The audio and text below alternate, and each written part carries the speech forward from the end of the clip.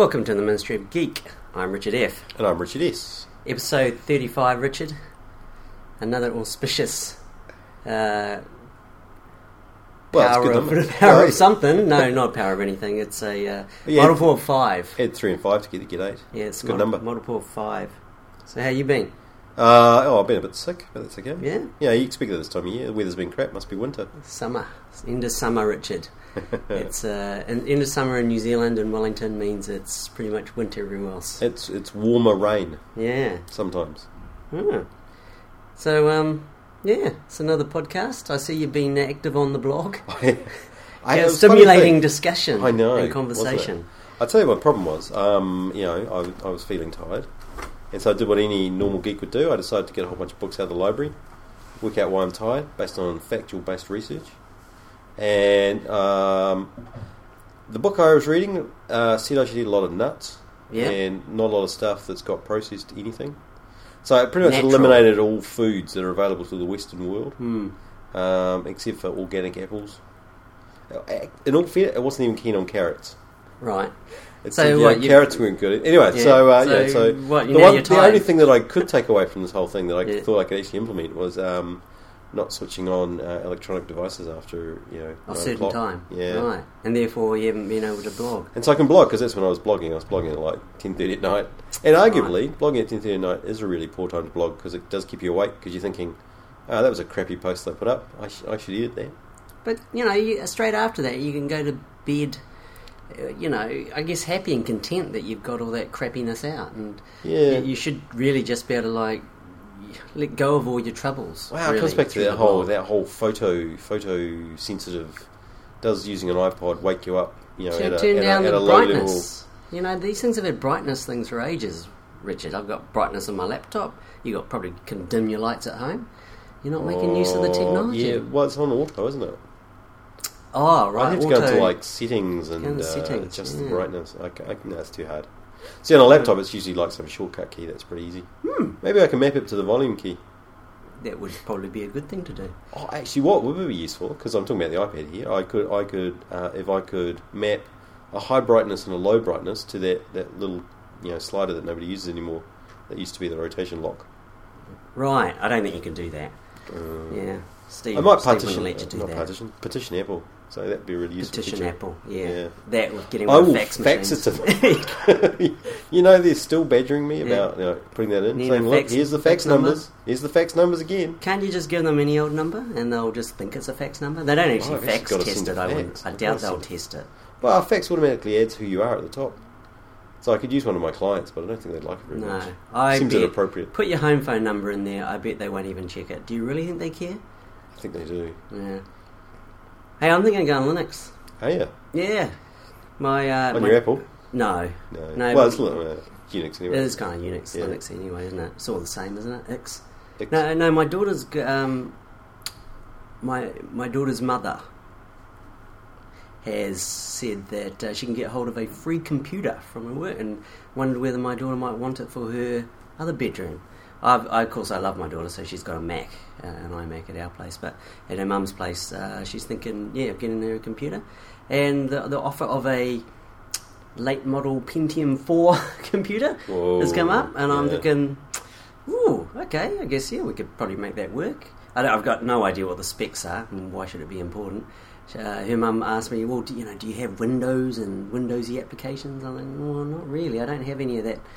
You have the dreaded Windows equivalent applications. Yes, you do. So there's the Windows equivalent Explorer and the Windows equivalent browser. So I guess, I'll give it a go.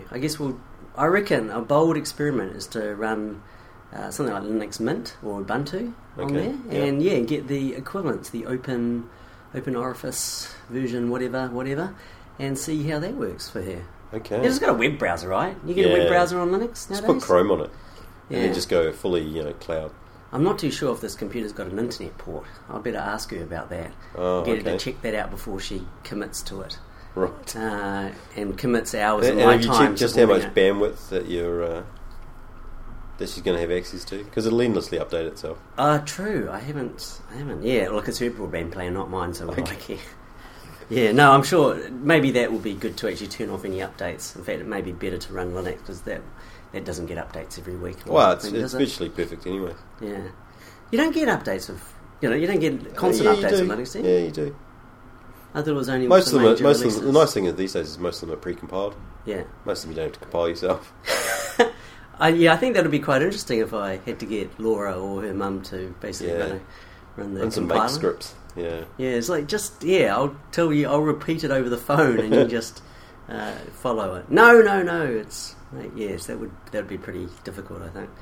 So I don't know. That could be actually asking for a lot of trouble. I'm not too sure. I actually do have some installations of Vista, lying around. So like, well, yeah. I don't know. Would that be worse? Would that be Linux, better? Yeah. It would probably be a lot less lightweight, wouldn't it? Would it run on a Pentium 4? I don't know how much. Let me assume it's got at least 1 gigabyte of memory.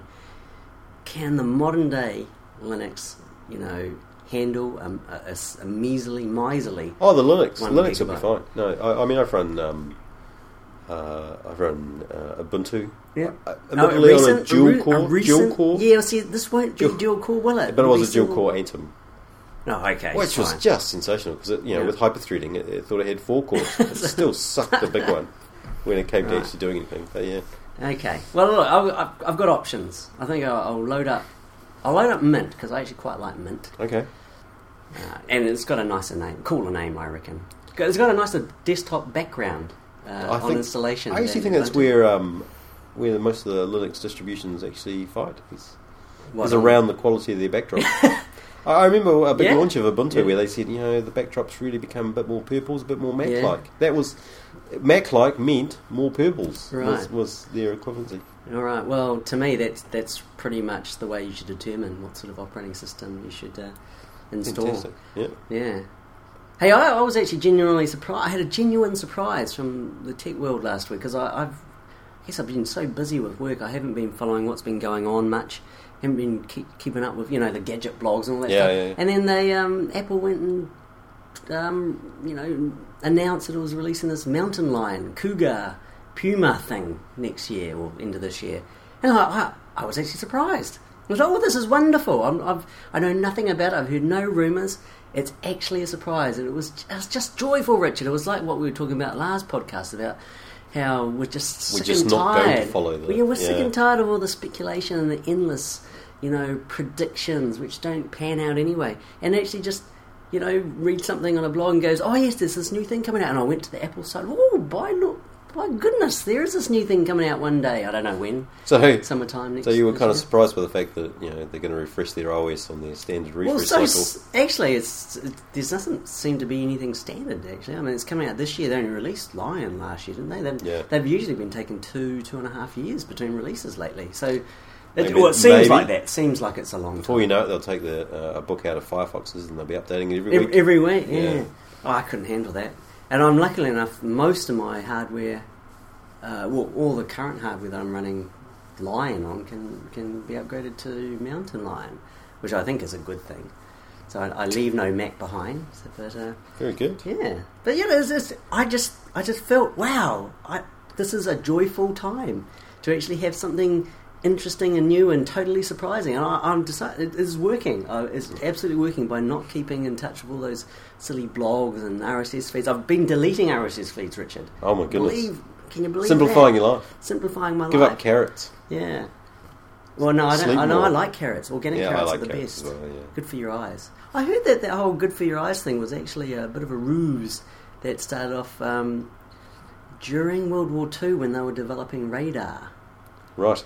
And the British wanted to put out some misinformation, and it had something to do with trying to convince, I think, the Germans that they got onto the unique mystical properties and nighttime properties of carrots, and carrots were the reason why the British were able to see things that were in flight, when in fact it was radar. Now, I've heard that. I thought what you were going to say was that they were going to, having spread that misinformation, they were going to do like a poisoned carrot drop, a bit like they do for rabbits, over Germany, and expect the Germans to pick it up and eat the carrots. Gee, that would have been going That would have been a carrot too far, I think. Carrot too far. They've done that, but I don't know if that's true. It's a pretty good story if that was actually spread in order to fool the Germans into thinking that was how the Brits were able to see these things that were happening. Well, not even just seeing... Well, I guess it was seeing... The Germans must have just sit there going, do they really think we're that stupid? We got some pretty heavy carrot eaters and they can't see much. It's pretty easy to test, isn't it, really? It's like... Germans were pretty smart too. I mean, they were building things like the V2 bombs, that's rockets. It. Yeah, on the one hand, pretty smart. On the one hand, they were building rockets. They were bombing England. On the other hand, England was like making up stories. Well, I know which side I'd rather be on. Yeah, the storytellers, because they didn't. Get they borrowed some people that were building bombs. Yeah. They were pretty neat bombs. Oh, well, as bombs go. Yeah. You know those was it the V1s, which were those buzz bombs? Yeah. I mean, they were kind of like the predecessors of these Predator drones, except they weren't very remote controllable. I don't even know. Well, they're more of a precursor of a cruise missile. Really. Well, yeah, which are all kind of precursors of the modern day drones, except a bit dumber, really. Fire and forget, and pray to God that they actually hit something, because they didn't really hit very many things, did they? And even the V2s weren't super successful. True. They weren't very well guided. So. Yeah, and they're a bit expensive. Well, what, in terms of human life? Well, both that in terms of effort to put one together versus it was relatively cheap to put together a bomber crew and send them across. Yeah, true. Humans are cheap, really. Yeah, aren't they? And they came back some of the time. Yeah. So anyway, I'm going to. I don't know how we got into this, but I'm going to give Linux a go, Richard. Okay, you go. Failing that, I'll go to Vista. But from what you're telling me, that would probably be a poor choice. Yeah. And probably make life far worse for my daughter. Right. Yeah. Okay. Let's talk about our Windows Fondle slab we got lent. Oh yes, I better give that back to you. Oh, okay. I better give that back to you. We're going to do that live, just so that Chris has no doubt that it was given back to me. Yeah. No, this was a Wow, beautiful... you got a case for it. Well, yeah, I didn't... Given that I've been looking after this, I'm taking it out of its case. Right, which is a little plastic baggie inside inside a paper baggie. Inside a paper baggie, and now it's got a cardboard case, and it's rubber encased as well. That's so there's like 1, 2, 3, 4 layers. It's like a Russian doll. Yeah, it is a Russian doll.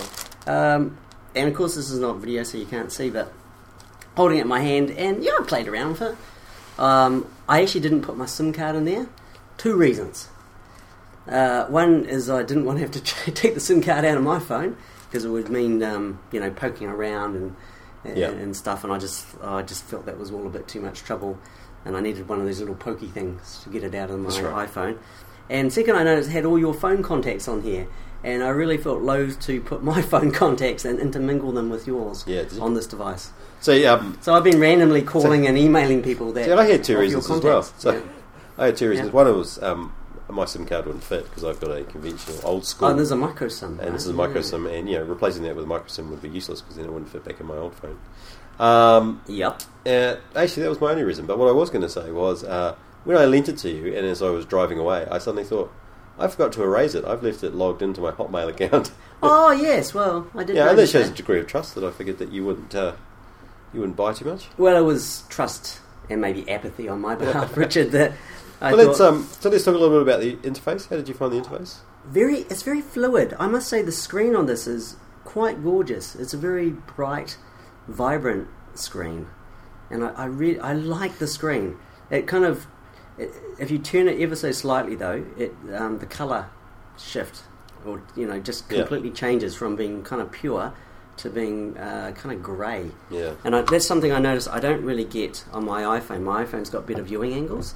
Right. But the iPhone doesn't seem to be as vibrant as this in terms of the colours. Now, do you know what kind of screen this has got? Has it got one of them AMOLED I don't know, actually. things with the extra green subpixel? I don't know, because actually the blue is superb. I mean, it's like the bluest blue I've ever seen, Richard, on any smartphone or device. I'm not too sure if we can actually go and modify. I didn't want to go fiddle around with the settings. And I'm not too sure if that scratch that was on the back there was there when you gave it to me. Yeah, it was. Yeah, that's all right then. What scratch? Oh, that scratch there, just on the rubber. On the rubber? I don't know. Yeah, I mean, this has barely been out of its little casing because I didn't want to drop it. How did you find from a usability experience? I liked it. I mostly liked it. I found some of the screen layout a little bit confusing in terms of there was a lot of kind of lists that were just just different lists. font sizes. You kind of had to know from the font sizes that sort of there was a natural grouping there, and I found that a little bit hard to take at times. What I have found, well, the bits that I didn't like were things like the calendar, and some of the little widgety things, which are a little bit too monochromatic for my liking. It's a beautiful transition to it, though. It's a beautiful transition. The way stuff flies in and out. Yeah, I mean, and pivots. It's a little bit like flip. Was it? Like Flipboard. Flipboard. Yeah. So I found that I love that, but I have to say that some of the stuff is a little bit too monochromatic for me. I quite like the keyboard, the on-screen keyboard. I used that. Oh, I found it impossible. Did you? Oh, yeah, see, I liked it. I really did. I didn't like the browser though. The whole Internet Explorer browser with the Bing integration, it seemed a bit slow, and I was running that off Wi-Fi. Right. It didn't scale and resize itself nicely. So I always felt as if I were using this incy-wincy little Internet Explorer browser from my desktop crammed into this. Right. Which it didn't feel like, how would Apple put it, like I had the internet in my hand. Right. And that is a big selling thing for me, is I've got to feel like somehow the internet or the web is embedded in the palm of my hand. If it's not, then it's a jarring experience. So that bit I found jarring. Other than that, I found, negotiating your contacts pretty straightforward. And I was quite interested in some of those, Richard. Right. We won't talk about those Yeah, on here. no, don't, please. The camera, pretty good. Now, I have to say, I took a photo, and I was pretty still, and it was a little bit fuzzier than I would have expected. So Okay, I don't know what that means, because this Nokia is known for exceptionally good lenses and things. So I don't know whether that was a scratch. No, there's no scratch over the lens yet. No, I don't know if that was a scratch or it was. I don't know. It was the lighting was good. It was in an office, so I had good natural lighting coming in as well as overhead lighting. And the photo was just really underwhelming. I was a bit surprised. I took a couple of others and I couldn't get a good focus. So I don't know whether that was me. I struggled with the fact that I could never quite remember which button was which. Well, yeah, that was difficult because there's no on. There appears to be no on-screen button you press. No. So it sort of said tap the button, and so I was touching buttons, but none of them would actually take a photo. That's why it was all fuzzy. Yeah, getting true. Thumped by a finger just before it took the photo. photo. So what eventually I worked out, Richard, was that there's this little silver button on top, which is actually the shutter button. But that was non-obvious to me. But the interesting thing about it is it kind of stands alone, and when you hold it up as a camera, it makes sense where it is. But when you're using it as a phone, if you're right-handed, I kept thinking, it's sitting alone from all the other buttons. It's probably the power button. The thing, yeah. So I was even trying to treat it like a power button. So, and the way in which you do the way in which you do the push the little tab to lift that up to get the SIM card out, and then you do some. Well, is that the SIM card? Yeah. No, that's the charger. That's a charger. Okay, so first problem I have is that I didn't have the micro USB thing. So it took me a couple of days before I could get it charged because I had to ask around the office. Someone had a Google Android phone. Yeah. He was prepared to lend me his cable for I think just bring it into work. Yeah. It did take a considerable amount of time to charge up. Oh, it wasn't just me. No, it took a long time to charge up. Much longer than... Maybe it's got a massive battery, Richard. Maybe it has. Because actually, if I look at the battery charge on this, it's still going strong, I think. I don't know how to... let me turn it off and on. Yeah, no, it's still got about half battery, and I charged it late last week, so... Wow, okay. Friday last week. Yeah, that's pretty Hasn't been used, though, most of the time, but still on standby, it's not too bad. And it's Monday now, so... It's Monday, so I think that's pretty good. But then getting the SIM card out, you just flick up that thing and then you slide something along. It looked this thing, I'd be scared of breaking, to be honest. I was going to say, I'm really scared of breaking the SIM card thing, I'm willing to forgive, because you hardly ever change the SIM card. Yeah, but the little flappy door thing... Yeah, I think that's just waiting... Not got a long life, That is just waiting to... If I just keep levering that, like I am now, Richard... live, then I don't think it's going to last for much longer. No. And I don't. The actual owner of this device might find that it doesn't have much. He'll be able to access that port constantly. Yeah, so no, that's a bit. I think that's actually a bit of a design flaw. It's not built for reliability. But hey, all these phones have their little flaws. When it's in this little rubbery case, it's kind of okay. Except then, that's actually good. You can't access the SIM card slot. But that's okay. As you say, you're not going to want to do that very much. Yeah. I found cool. One of the things I found. So it's got Windows phone's got kind of a couple of modes. It's got that. It's got kind of a simplified. I can't remember what's that screen with your favourites in it. Essentially, what's that? I can't remember what that first screen's called. So one of them's a long list of every application on the entire phone. Yeah. Which I don't know. Big scrolling lists. That one there, the tiles. Yeah, the tiles. The tiles, I like the tiles. The tiles are kind of nice, but I Tiles are found the next mode, which is kind of like just that everything. big long. If I had 100 apps, there's no natural way of getting to the thing I want. Well, look, I don't think that's going to be an issue on Windows Phone, frankly, right? That's true. Having too many apps. The other thing that did my head in, and it's such a simple thing, is the fact that Nokia have written something that talks about apps, but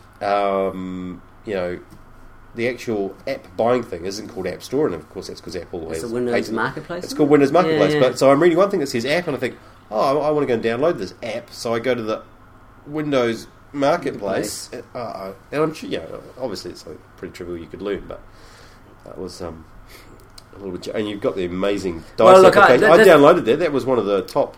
Is it? Because I think this actually says a lot about the Windows Phone platform, Richard. It's abysmal. Isn't it? It is abysmal. I know it's version 1.0, but the whole point of these gadgets, these devices, is to show off to people. It's not version 1.0. It's version 7. No, that's the number that I've shaken. Oh, right. So this application called Dice Shaker has 2 dice. Yep. And really it's just the dice face. So there's a little square with the round edges that looks like a dice and it's got the dots on it telling you the number. So I've got a 5 and a 2 at the moment. It says number 7. Because it's a value add, just in case you can't add 5 and 2 quickly in your head. Yep. I've done it for you and put 7. Okay. And you can touch here or shake, right? So if I shake it, you get that cool kind of shaking noise that you can probably hear there. And it tells you, but this is version 1.0 of the application. You can provide feedback or you can say like it. Well, I don't like it. Because as I was saying, the whole point of these little apps is they should be cool and they should be whimsical and they should, express something about the platform. They should be used to show off and show people and go, oh, look, honey, look at this, or show your kids and my kids wouldn't use this Dice Shaker app more than 2 times before going, well, that's lame. Because it doesn't actually show real dice in virtual dice in 3 dimensions rolling around the screen using... high quality 3D physics to look like it's real dice. Which was the classic demo for the iPhone. Oh, I think it was. I can't even remember. Was it? Was the rolling dice. Rolling dice. It should look like it's right. No. And so I expected something very similar when I downloaded it. No, so they've been completely true to form, I think. Yeah. Maybe Windows Phone 7 is to be totally non-flashy to the point where it's dull. And it is very monochromatic, again, right? It's... kind of the only colour on this are the 2 dice, which have got a red background, white dots. Everything's white, and there's sort of a darkened background behind it. And quite frankly, Richard, it's totally underwhelming. And I think this for me, maybe, personifies Windows Phone 7 at the moment. And I'm sad, because I wanted flashy. I wanted bling. Oh, I don't think I tried hard. Maybe I should have tried hard to find you some flashy bling. No, you shouldn't have to. Dice Shaker should be the archetypal flashy application, as you're saying. Yeah. Apple got it right. And I know who wrote Apple's one. Wasn't Apple? No, it wasn't Apple. No, it would have been some third-party developer who went, what's some completely useless functionality and, pointless usability stuff that I can build into this app that just shows my coding prowess and the capabilities of this amazing platform, but has zero value to society.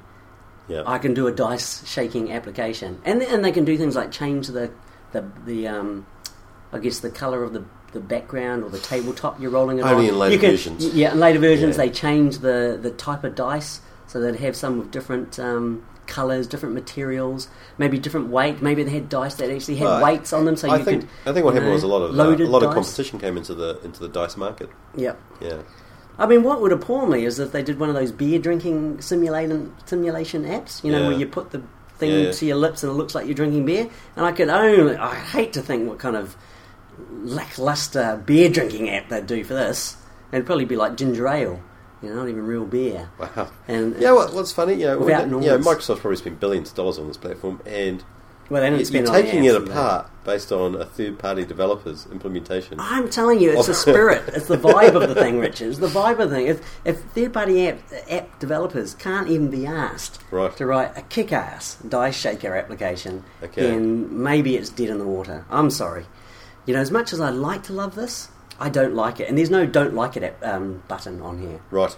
Seems to be strange, really. There's a feedback. It's assumed that there's an absence of like. Yeah, a no like. A no like. There should be a no like thing anyway. So I don't know. Look, it was fun. I don't want to be too harsh. It's a beautiful piece of hardware. Yeah. It's well crafted. If you ignore the little scratchy things, yeah. Scratchy things.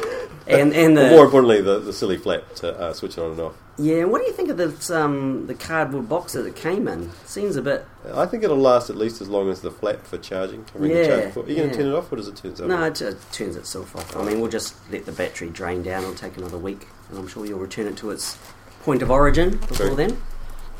Okay, so there you go. Windows. Yeah, so that was the Nokia Lumia 8,000 plus in Series Y. I have to say, at least it's got an easy to say name, and I keep calling it the Lumina. Cool. Lumina, yeah, but it's a kind of cool sounding name. Cool. Eh? Yeah. No, so I think in terms of Nokia have done a bang up job in terms of the industrial design of this thing, and it is based on the N9. N9, yes, N9, which was which you can buy cheap now. Microsoft put together a pretty good operating system. And they're just let down by their DICE app. Their two third-party developers. Yeah, you couldn't design a DICE app to save themselves. Yeah, maybe the other half of Nokia that don't do anything useful could just busy themselves writing apps. Yeah. Hey, you know, last podcast we were talking about bad sort of tech fiction that gets all tech wrong. Yeah. Well, you found some more. Well, yeah, sort of. Well, I think it's the same book, which really. It made me wonder, actually, it got me a bit worried, because it was talking about how, this intelligence organisation was basically, able to decrypt all this traffic between the NSA and the CIA, and it got me to wondering, how secure actually today's encryption is, it's pretty good. Yeah, it is good, isn't it? No, I mean, I want it to be good, because, I rely on it, and it's I don't want to believe what's in these silly books, which are all made up anyway, but, it's pretty good, isn't it? I mean, I'm relying on it for the last one, but with the amount of compute power in the cloud, and presumably what NSA has at Fort Meade, can these guys really do brute force attacks on I don't know, like a 2256 bit AES encrypted, assuming there's no backdoory things in the algorithm, but if I've encrypted stuff to that level, is it possible for these guys to do brute force attacks and decrypt my stuff? Not that I have anything worth doing. I'm just putting it out there. I need to know, Richard. I feel sort of a little bit insecure. I don't know. I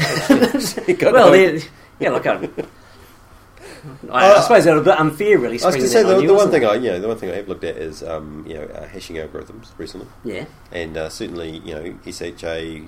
Well, MD5 was the original one, and we got rid of that because that was a bit crap.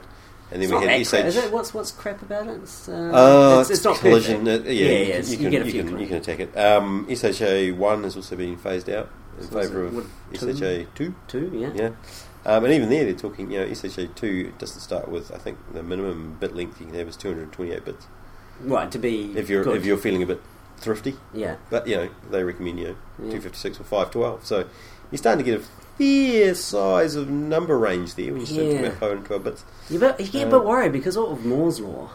Yeah. And the exponential, not just linear, but exponential capabilities of compute power over time. You do start to get a bit worried that. But there's a number of factors here, isn't there? So at the end of the day, managing risk is all about probability of risk, which is probability is extraordinarily low. Probability of you being targeted seems extraordinarily low. And the implications of your data being stolen, quite low, pretty low. Yeah. So all in all, it seems unlikely that. I'm not personally worried. As in, I can't believe you stopped at AES 256 anyway. I personally use an AES 256 with a blowfish over the top. Yeah, over the top of it. Yeah. No. After blowfish, I used the octopus one. Or whatever. I think TrueCrypt allows it. It does. 3 rounds. You can do 3 rounds. Yeah. Which so it's super encrypted.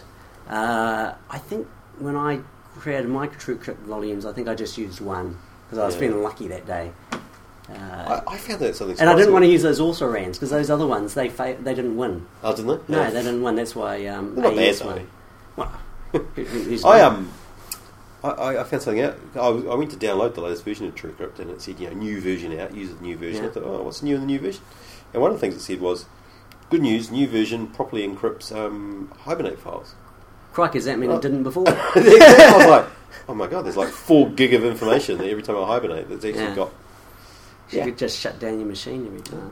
So, Well, I just wonder, Richard. I'm not personally worried that I've got anything worthwhile cracking, but there's plenty of dissidents and other revolutionaries out there in the world who might be using AES, blah blah blah, and I worry for them. I worry that the world's not as secure as we'd like it to be, and I'm worried about governments going rogue. I'm worried about the US government going rogue, or the federal government, because they can't be trusted. Or Google, for example, using its immense powers and compute resources. It's funny that you think that a government would go to all that length to attack you. No, I'm not talking about me. You intrinsically trust that the developer at LastPass will get it right. Yeah, I know. Using it's much more likely there's a backdoor in LastPass than there is that the government's trying to get your secrets. Well, then they have an heavily encrypted, list of things to do in the next 2 years. Yeah. I worry about these things, Rich, because I think they're an important part of the society we live in, which is, I want it to be free and open and transparent, but private. The government wants it to be free and open as well. I want it to be They're private. Not so keen on private. Well, I personally think, in terms of the country we live in, which is New Zealand, that it's an important part of our society and what makes it work. The fact that when I go home and I turn on the lights at home, I close the blinds. I draw my curtains. And apparently in some parts of Europe that's not common practice because people just don't care what other people can see. That's weird, isn't it? You're not having another go at the Dutch, are you? I don't want to pick any Europeans out in particular. Are they in Northern Europe? I heard it's mainly the Northern Europeans and things. Yeah. Well, they need curtains. Yeah. Well, it gets cold. I'm talking about summertime. Okay. I'm sure in wintertime they'd be, but they've got double glazing. I'm thinking the Germans. They'd be fully into showing what they're up to. Disclosure. Full disclosure. Yeah, but that's an important part, isn't it, of being a Kiwi or an Australia? I don't know about Australia actually. They're a little bit different. True. I wouldn't want to get on the wrong side of that ASIO, the Australian Security Intelligence Organisation, the Feds. Ooh. Yeah, we don't have Feds, do we? Because we haven't got states. No, because we've barely got a government, really. But, yeah. So I do worry about these things, Richard, and I'm going to have to. I'm going to do some research, maybe just to find out. I might have to put it out there. I'm going to go careful though. I'm not sure that that login to the blog's particularly secure. Yeah, no, it's not very secure. I don't know what's secure in that thing, but I worry about it because if they can do it, then they'll come and get our data. But Frank, you're right. They're not interested in me. I'm just worried about other people's data, and because I care. Right. I care about that. And maybe you could offer to look after their data for them. Put it in by cloud. Yeah. Put it in a 3-round. The winner, second and third. I'll offer up. Yes, I'm prepared to host a TrueCrypt vault and volume on my 256 gigabyte. And don't worry, SSD. It'll be fully backed up to Dropbox. It will be. Yeah. Okay. So, hey, I want to show you something. You show me something. Look at that little bad boy, bottom left-hand corner. What does it's it say? Toodle-doo. Is that like your own personal app? It's your first app, is it? Bottom right. Oh, Plex.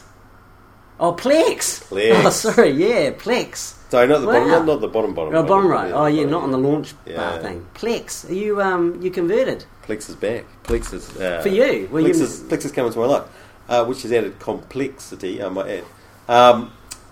So I was playing with my Apple TV. Yeah, I go through these cycles. Yeah, bit of speed dating. I thought you'd given up on that one again. So Apple TV was back alive, and it was working because it was connected to my Apple time capsule. So now that I have a fully Apple world, it all kind of works. Seems to be the way Apple likes things to work. Of course. It's all just Apple. And so I suddenly thought, well, I wonder if I can do AirPlay from the Plex media server. Because you ranted on about it, and honestly, the boxing media server is laughable. So I thought, well, yeah, but I don't want to actually have a laptop like you down by my computer. That's never going to fly. Or even a home theatre PC. I mean, I do have a shuttle that I could use, but still not keen. It's a bit wasteful, isn't it? Yeah, it's too noisy. So I've installed the Plex media server. Right. And so basically on my Mac, which is running all the time anyway. Yep. And so I use the Plex application and then on the AirPlay it on the iPad, and then AirPlay across, and it works beautifully. As long as you don't want to fast forward or anything. Oh, yeah. Once it's kind of going, you kind of leave it alone. Yeah. But it worked. Once initially, I forgot to change the bit rate, so that it had a bit rate that was appropriate for my phone, which looked terrible on the TV. But once I got it all going, Worked nice. You can do it from your iPad as well because it's a universal app. It is and in all fairness, it works much better on the iPad because it's got a bit more real estate to play with. So, what is this you conceding? Nice little hybrid. You're conceding then that Plex is the superior media center solution, and that Boxy is a bunch of bollocks. Yeah, not far off. Yeah, I even like the fact, because one of the only things I did like about the Apple TV, one of the things I really felt that Apple did right was they actually put a decent buffer in it. Right, yeah. So it actually buffers really nicely. For once it airplay, gets going, it basically screams. It buffers virtually a whole movie, and then you don't get any. Whereas Boxy, I think, must have had a buffer of about 2 kilobytes. Do you reckon it buffers the whole movie? You can't buffer the whole movie. No, it does because you can actually see it. The buffer moving but across. it does it faster than real time, right? Yeah, so it's filling that buffer up while, it'll fill it as fast while as it's starting to play. Yeah. And as I say, it's got enough space to take a pretty standard movie, so it'll buffer the whole thing. So I don't know. I feel vindicated, Richard. I feel vindicated because there was a lot hybrid. Although there's no Boxy in there, so no, exactly. I don't see where the Boxy has been. Much moral Boxy has been relegated to the gadget graveyard at long last. I know. Yeah. I can't bring myself to get rid of it though. It might make a return. No. Well, why bother? What could it give you over and above the experience you're getting now? Well, it's attached to a TV that doesn't have an Apple TV on it. Oh, I see. Yeah. Maybe you could hack it to run Plex. Maybe because that's true. It's got some little Linuxy embedded operating system. Yeah, I expect so. Yeah, you could just hack it. And I'll report back on that. Yeah, I would give that a go. Right. Well, did we talk about Unraid and Beyond Raid? Have we talked about that, Richard, lately? I think you have a teaser. You were going to Unraid. Well, I was looking at Unraid. Did we? I can't remember. Well, if we have, too bad. We're going to talk about it again. I've been looking at trying to, get reliable sort of NAS storage. They've got a whole bunch of stuffs hooked up against, my little time capsule. So lots of individual drives, and they're all good. They're little, acting as one cluster of storage. But I'd like that it's not reliable.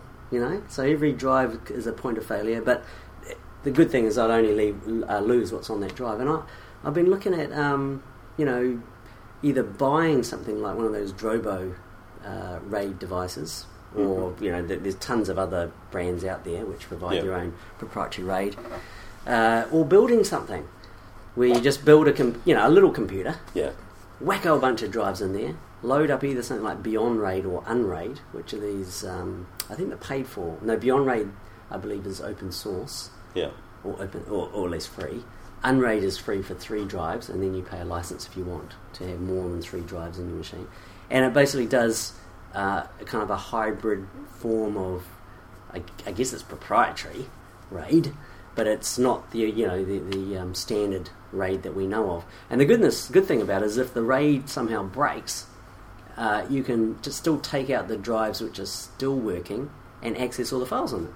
So they maintain, their own sort of file system integrity, but the RAID system obviously provides a meta, or some sort of RAID layer on top of the standard operating system. Right. So to me, this is the best of all worlds because I don't have to wait for a rebuild of the whole RAID thing, or in fact have degraded performance while I'm waiting for it to rebuild. So I could actually whip out the data. Pretty sure you would have degraded performance. Well, not if I want to whip out those drives and stick them somewhere else, mount them separately. I'll still get access to them. Yeah. So outside of the RAID system, those drives would be available, and I find this quite enticing. Is degraded performance really going to? No, well, that's probably not a big deal. No, the degraded performance. No, for me, the worry is about not being able to access the data except through that RAID system, where that RAID system is provided by hardware or software. I want to be able to just still get to that data. I can take the drive, the openness. I can mount that drive somewhere else on another machine, still have access to all that data. If I stick it back into the RAID system, it'll join all its RAID metadata up with the other RAID metadata and get rebuilt, and it'll be good again. Okay. But so it's this hybrid, hybridity that I really quite like the idea. But you require a whole PC to do this. Yeah, now so that's where I don't like. Is that then you get into I've got to find a little computer that looks nice. Yeah. Because I can't really abide by an ugly looking thing. Just get a Mac Mini. Yeah, but you can't. You can't stick drives into a Mac Mini. You can fit 2 drives in there. You need. This is an internal bay. I'm looking for something that can fit 520 drives in. Wow. And that's going to be hard to get. I think you're like a NAS. Yeah, I don't think. Well, they can. Well, that's the thing. The alternative is to buy one of those babies. Yeah. A Ready NAS or a Nick. Is it Netgear Ready NAS or the other brands that are out there? If this sounded fun, I would say, where's the fun in that? But I'm not. Yeah, look, there's no, and that's what I realise. That's what's behind batteries. There's no fun in any of this. No. It's just about looking after your data, and I get to the point where it's like, it's not much fun. I'm not actually that interested or turned on by having to build my own machine. No. You've got to find it. You've got to pick the chassis. You've got to buy all the bits separately, and that's not hard anymore. It's just all componentized, and you just whack it together. But it's just work. And I'd really... It's like a lot of work just to store some data. It is a lot of work. And then, I've got to format the thing, get it set up and stuff. And then if I buy, like, one of these ready-made things, I think they're a bit more expensive, looking at the price of it. But again, it's kind of a little bit proprietary, and they've got their own little proprietary ways of doing this. They can run all sorts of things like, DLNA media servers on there, torrent servers if you want to run that. Yeah. You can run all sorts of things in the background. But it's all a bit... Riddled with viruses. It's all a bit much. It's all a bit much, really, I thought. And all I want is just a bunch of discs with a little bit more protection than what I've got. And so I haven't found the Nirvana yet. Right. Yeah, unless someone out there, can say, hey, here's like a little computer that looks pretty, is quiet, doesn't use too much power, because I know, you want to leave this thing on all the time. You want to be able to power down the drives. About a computer that's spinning 20 disks. Yeah. That looks nice. It looks nice. And doesn't cost too much. Yeah, that's what I want. Yeah. The looks nice is good, even though I probably wouldn't actually want to see it. But when I do see it, I want it to look nice. You could probably save power by packing it full of 2.25 inch or 2.5 inch discs. You probably could. Yeah. They'd cost more though, wouldn't you? So hey, did I mention cheap? Yeah. Okay. I want it to be cheap. So yeah, it's pretty hard to find all those things. So what I'm thinking of is like Apple just needs to make me one, but they'll never do that kind of thing. They do the whole bespoke thing. Yeah, they do the whole. Well, you get one drive in there. Well, not if you get the Mac Mini server. You get 2 drives in there. Yeah. That's a hell of an expensive, cheapo rating. It'll run a mail server as well, though. True, it could run and anything. Wiki. Yeah. I could even brute force attack my TrueCrypt vaults and stuff. Yeah. So no, I haven't quite solved that. Okay. You care about reliable sort of storage? I care. I don't do anything about it though. Ah, yeah. See, a lot of us care about it. We just don't do we? Well, I got mirroring. At the end of the day, Time Capsule is just a mirror of my actual PC. So it would have to fail in 2 points. Is it really a mirror? It's not really a mirror. It's an incremental backup of your PC. That's a mirror. It's a mirror in a lot of pieces. 1,000 pieces. Oh, okay. No, hey. Well, all I'm saying is data's stored in 2 places. Yeah. And quite often that's a lot better than most people. It's a lot better than most people. Yeah. No, I'm thinking for like my main media store, I just want it to be kind of reliable-ish. And I've already got that kind of redundancy. Well, not redundancy, but separation. I don't have a single point of failure because all the drives are separate. But it's just something about it. I just feel like my own internal cloud in my home needs to be a little bit more reliable. and it's probably it's a bit anally retentive. Yeah, seriously, it is. It's that whole difference between when you buy gadgets and they're like, this is for domestic use, not for commercial use. Yeah, it just seems like you want a commercial grade. I do want commercial grade, but at consumer in pricing. Your domestic requirements. With domestic pricing. Well, in fact, zero pricing actually is my preference. And not only that, once it speaks that if anything ever went wrong, you probably wouldn't be able to recover your data, and you'd be left explaining to loved ones about how you chose an open source. No, that's where I think that these companies guarantee it. Yeah. They say you always have access to your data. Which is, I like that Drobo thing that I was looking at, Data Robotics. They've got a proprietary RAID system where, by all accounts, you're pretty much stuffed if they can't get it back for you, if you can't, buy new. Say the enclosure has a fault, then you basically have to buy another one. There's no way you can get your data back. It's like, whoa, I'm not prepared for that. I'm happy if the machine I buy or build has a failure, but the drives are intact, then I can at least go and get the data back off the drives. That's important to me. Okay. It's that openness, but simplicity, and I just don't know if we can get that. Yeah. I think Apple could do it for me if they were that way inclined, but I just don't think they're that way inclined because they want me to stick everything in this silly cloud thing they keep talking about. Oh, the iCloud. Yeah, that wonderful, magical iCloud. Yeah, but I mean, Google's no different. Everyone wants me to stick stuff in the cloud. Yeah. But I don't think they're willing to give me 4, 5, 10 terabytes of data for nothing. Yeah. Anymore. Yeah. Yet. The introductory plans haven't met your expectations. No, they haven't. No. And even if they had, my broadband provider isn't that keen on me, uploading, download. Well, they actually probably don't care. They just want to charge me. That's true. I had to upgrade my plan. Did you? Yeah, just a couple of days ago. Ran out of data. What you? It's kind of like the hose. Now, are you? It's like the hose. It's like the water ran out. It was hopeless. What type of plan are you running on? Now, yeah, 60. Oh, okay. Yeah, that's pretty decent. Yeah. Well, and that's very decent. The problem was my newfound love affair with iTunes U. Right, so you can learn stuff. I kept downloading courses to educate myself, and it was when you like have time to watch them. Gig here, gig there. Before I knew it, downloaded all the Apple educational videos about iOS development. And, and then I had to explain to the kids why they couldn't play the game. Because Daddy's getting learned. It was easier just to slap down some more money. Yeah, and get a better plan. Upgrade your plan. Yeah, 60 gigs like pretty decent nowadays, right? I mean, you can't go wrong with that, I would have thought. And it's good to have more than you need, so you just never have to worry about that sort of thing. I think part of the problem is that software patches have become quite bloated. Is that what you're blaming it on? Or your lack of... I think honestly you need like 5 gig a month just to patch all your devices. No, you don't, do you? Oh, I think you do. If you get an iOS upgrade, that's almost invariably 800 meg. That happens like once a year or something. OS X one, that'll be another couple of gig. True. Windows, they're pushing...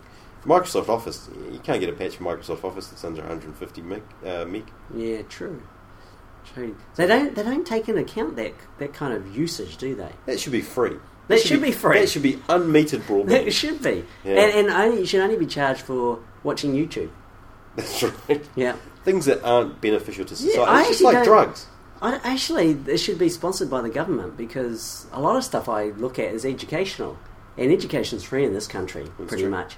So I think in fact, most of YouTube could be educational too, in one way or form, yeah.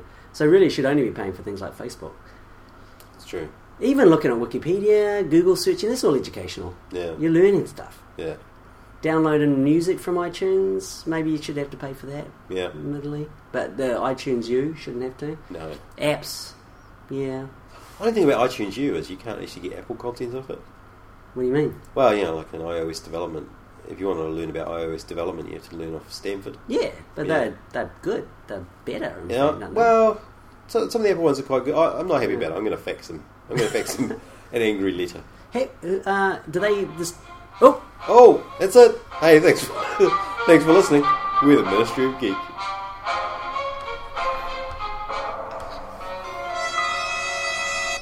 Wait. Oh boy, that's happened yet again.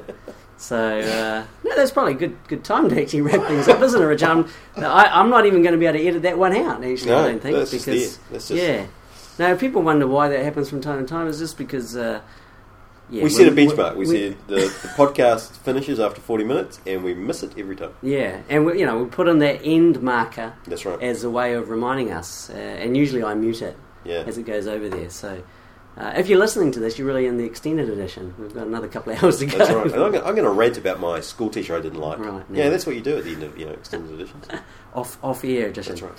Well, no, I think that actually was a good time to finish up. And yes, we'll leave that up. We'll leave it up. We'll leave it at that. So thanks for geeking out with us. We're the Ministry of Geek.